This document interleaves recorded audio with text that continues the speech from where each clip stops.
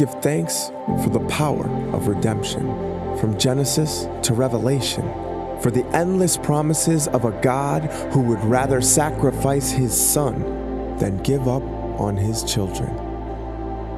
For nail-pierced hands, for brilliant dawns, for the cool touch of rain and the simplicity of a quiet day. For all things great and small, let us give thanks.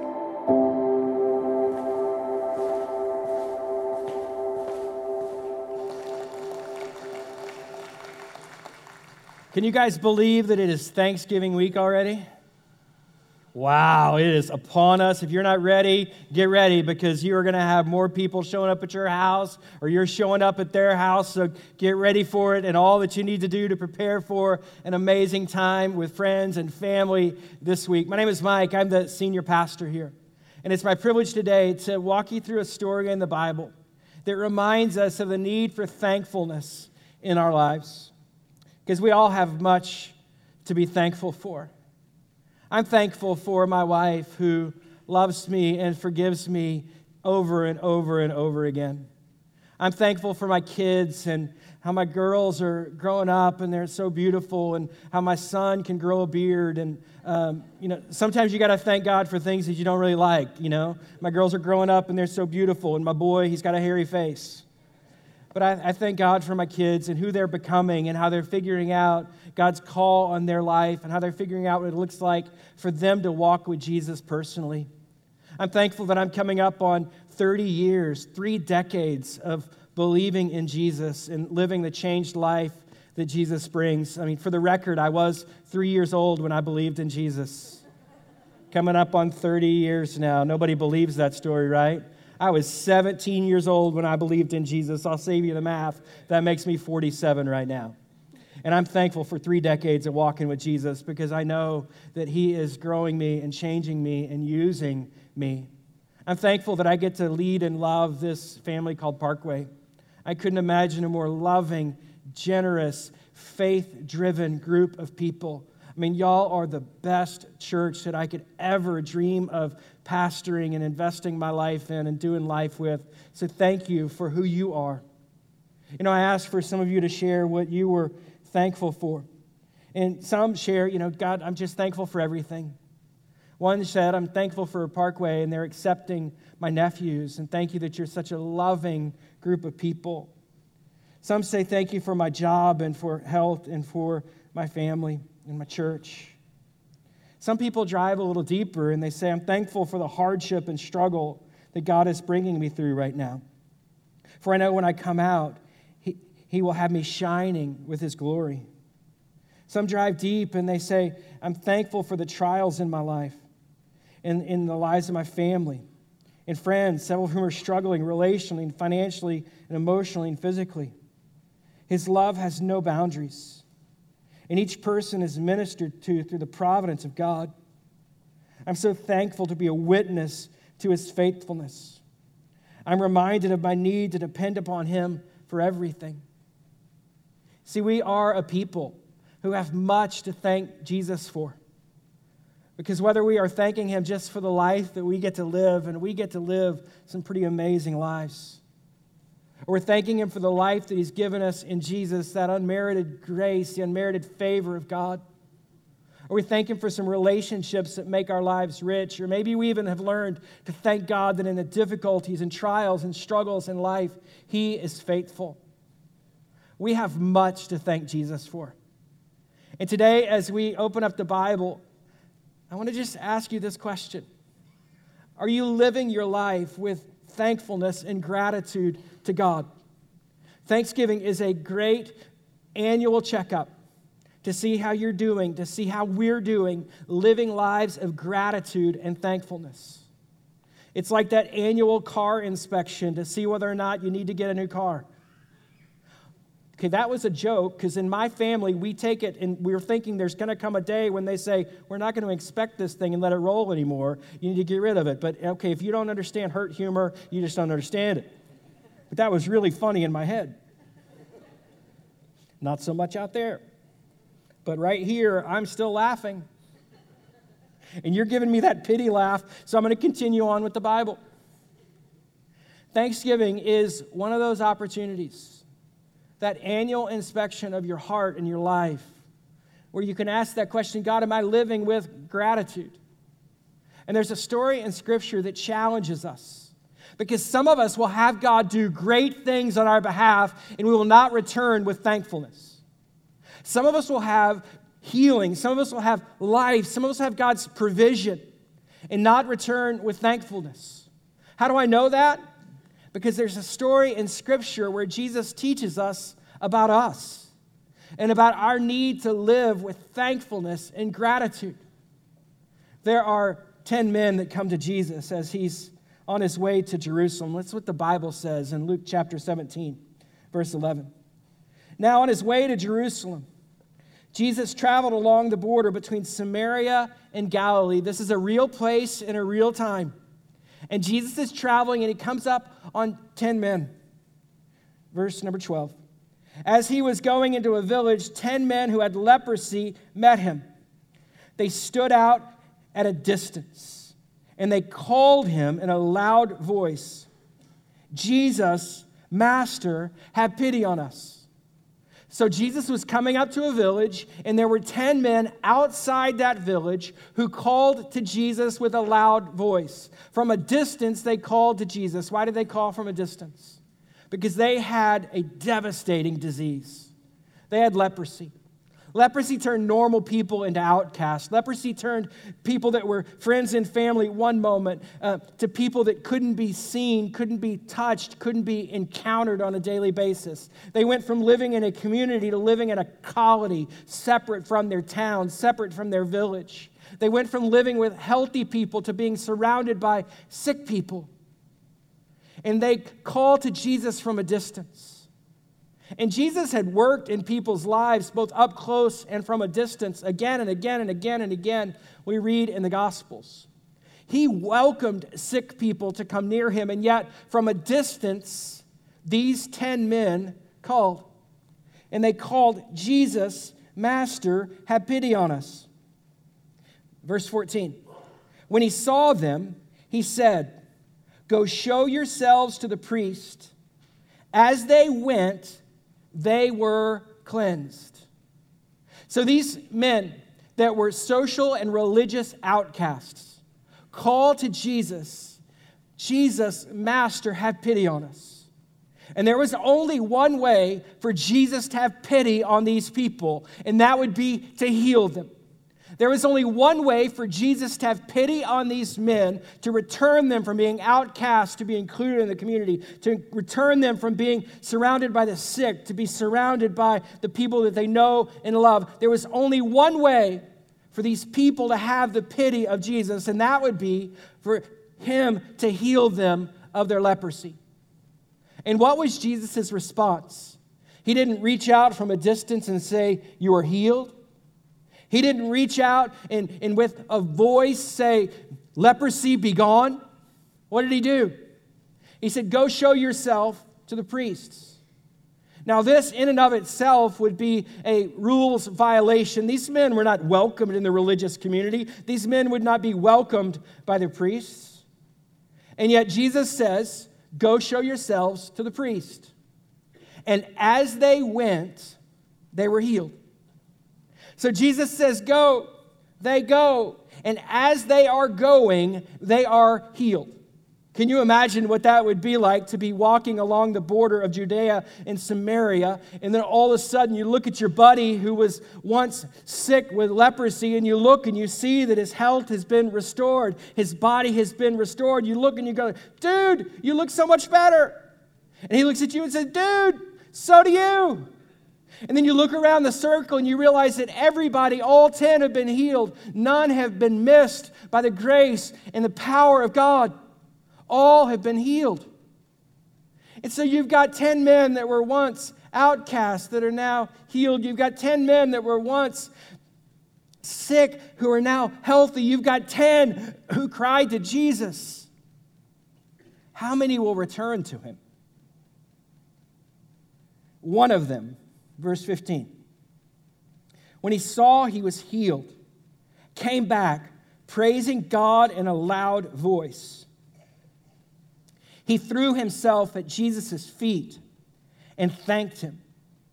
And he was a Samaritan. So get this math. 10% returned to say thanks to God. You say, Mike, you are quick with the math. 1 in 10 returned to say thanks. 100% were healed. 10% said thanks.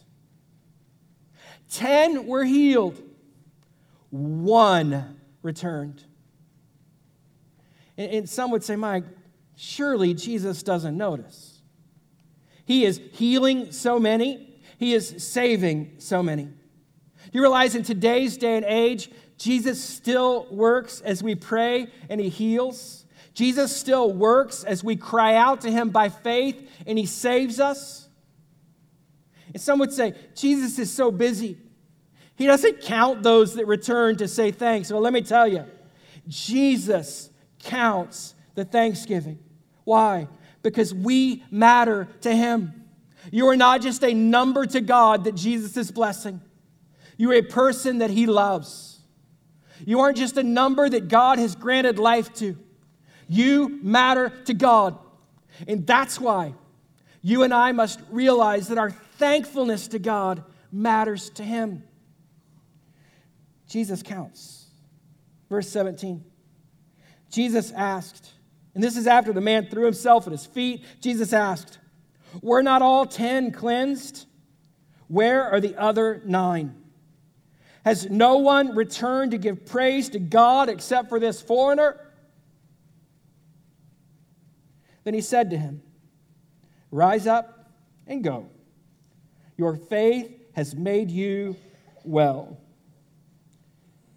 See, the challenging point to this story is to realize that in this story, you and I are the lepers. You and I are the ones who have been healed by Christ, forgiven by Christ. Our faith has made us well. The question isn't whether or not we are lepers who have been made right with God. The question is, are we a part of the 10% that says thanks? Will we be the ones who return and say thanks to Jesus for all that he's done and for all that he's doing in our lives? Not everyone lives a life of gratitude before the Lord.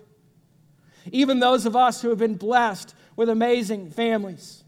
Even those of us that have been blessed with jobs that we love and people that we care for around us. Not everybody lives with gratitude. Even those of us who have been changed by Jesus and have seen him grow us over the decades. Not everybody lives with gratitude. But Jesus calls us to live with gratitude as he looks and says, is there just going to be this Samaritan that says thanks? This outsider? As we look at the story, our story here with these 10 lepers, how do we say thanks to Jesus with our lives? Well, the first way I want to encourage you to say thanks to Jesus with your life is to say thanks with your obedience. You can fill in that first blank. You're going to say thanks to Jesus with your obedience. Church, I hope you realize that every small act of obedience is a huge statement of thankfulness to God. That when you obey Jesus, big or small, you are living your life of gratitude. Last week, I challenged the church, and I said, we must be careful not to be believers, as Jude teaches, that pervert the grace of God by using God's grace as a license for immorality. When we live lives of obedience to God, we are living lives of gratitude to God. This leper, what did he do? He came back to Jesus. You and I, in our relationship with Jesus, need to continue to return to his will and to his word so that we live our lives in obedience to God. So we live our lives in relationship with God. Second way that we live lives of gratitude is that we worship God. You can fill in that blank. We say thanks to God through our worship. This leper came back to God, and what's the Bible say? It says that he came back to God, praising God in a loud voice. I'm so glad that he didn't come back to Jesus praising God in a good voice. Because if he came back praising God in a good voice, only a few of us could worship. But he came back praising God in a loud voice. Friends, you and I, if we have been saved, if you and I have been healed, if you and I have been blessed, if you and I have been given a mission by God in the world around us, we must, with a loud voice, declare his goodness and declare our thankfulness. That is an act of worship unto God. Third, we live our lives saying thanks through dependence upon God. Thank God with your dependence. Did you see how this leper walked up to Jesus? He walked up to Jesus and he threw himself at the feet of our Savior. This wasn't the first time that Jesus encountered a person and they ended up at his feet. Remember the woman who let her hair down and used a year's worth of wages, perfume that would have cost a year's worth of wages to wash the feet of our Savior using her hair as well. See, when people throw themselves at the feet of Jesus, it's a statement of total and utter dependence upon him. And when we live a life of gratitude, we are living a life of dependence upon our Savior. Friend, every time you voice that prayer and you depend upon him, you're saying, thank you, God, that you know me and love me and that I matter. Thank you, God, that you're all powerful. And thank you, God, that you are trustworthy. He hears those prayers and he acts accordingly. Fourth way that we live with thankfulness is that we show our thankfulness with generosity. This leper returned to Jesus and he thanked Jesus. He said thank you. And as we look at as a church growing as disciples, it means that we grow in the grace of giving. We grow in the grace of generosity. I don't know why the other 9 didn't return to say thanks to Jesus. But that one looked and said, I will give him my time. I will return to him. I'm not going to run to see the people that I've missed for so long. I'm going to give him my time. I'm going to give him my energy. It takes effort to walk and to run the distance that he was walking and running back to Jesus. You say, do you think he was running? I think he was running. Why? When you've been healed, you are running back. You are returning as quick as possible. He said, I'm going to give you my time. I'm going to give you my energy. And then we as a church are challenged to give to God generously, financially as well. I'm going to give to God what's his. My energy, my time, and my resources as he shared with me. I'm going to say thanks to God by being generous. And then lastly, we say thanks to God by living a life of service. Jesus said, rise and go. Your faith has healed you. And friends, Jesus said, you go live your life. And you know what that man would tell everyone he came into contact with? One day, me and these 9 guys were walking. And we heard about the teacher, the one that could work miracles, coming into the village near us. And we called out to him, and he healed all of us. I was the only one that returned. And he showed me that he loved me and cared for me. He said that my faith had made me well. He said, go up and live and tell others about me is what my life is all about now. I'm going to live a life of service. That's the call of God on your life and on mine. Will you be the one that returns to Jesus with thankfulness? Will you be the one that fights for gratitude and thankfulness within your family? As an American, Thanksgiving feels like it's just a normal part and has been a part of our country from its very formation. In fact, some of us believe that. Some of us believe that when the Pilgrims came, they were scared of the cold winter and they didn't have food, and so the Indians came and they had a party and they played football against each other and the Cowboys won. Like we think that's what the first Thanksgiving was all about. And it's partially true. That happened. That's a historical moment. But it didn't happen from that day forward. Like after the Pilgrims and the Indians had their first Thanksgiving feast, it didn't happen year after year after year after year after year, and the eating and the football and the shopping, and the eating and the football and the shopping. That didn't become a pattern.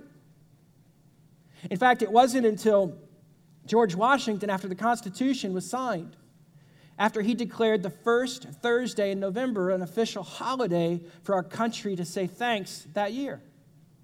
It wasn't revisited again at a national level until the Constitution was signed. And then it went away, except for the fight of one woman, Sarah Joseph Hale. She fought for our country to have a day of Thanksgiving.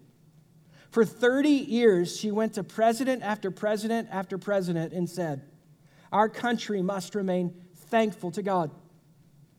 And it wasn't until Abraham Lincoln in 1863 that Sarah Joseph Hale got the audience she was looking for. And he declared a day of Thanksgiving on the last Thursday in November. And since then, president after president has declared that same day of thankfulness, that same day of national gratitude to God, because one person fought for thanks. Friends, in our lives, let's be the one in our family that fights for gratitude. Let's be that believer that returns to Jesus and declares that we trust him and depend upon him and obey him and live for him. Let's be the one that has been healed and says thanks to God for all that he's done. As you think and pray, let's do it together right now. Father, we thank you for the chance to open our Bibles and to learn and to grow together today. God, I pray you help us as we look to live lives of gratitude towards you. Lord, we thank you for the good times in life, for the victories. We thank you for the challenges and the struggles. And Lord God, I pray now that you would help us to be people, believers, disciples of Christ, that return to you again and again and again and again to say thanks for all that you've done and for all that you're going to do. Church, maybe you need to use this time to write a note of thankfulness to God. You can write that note as you commit to him in this moment, and then place it in one of the boards in just a moment. As the church prays and commits to the Lord, if you're here and you've never believed in Jesus for life, I encourage you to make today your day. The Bible says that you're a sinner who needs a Savior and that Jesus is the Savior of the world. And the Lord Jesus invites you to believe and to find life in him and him alone. If today's your day, you can mark it with a prayer. You can pray, Jesus, I believe. I believe that I'm a sinner who needs a Savior and that you are the Savior of the world. Thank you for coming for me, for dying in my place and being raised again from the dead. Today, I believe. Thank you for giving me life.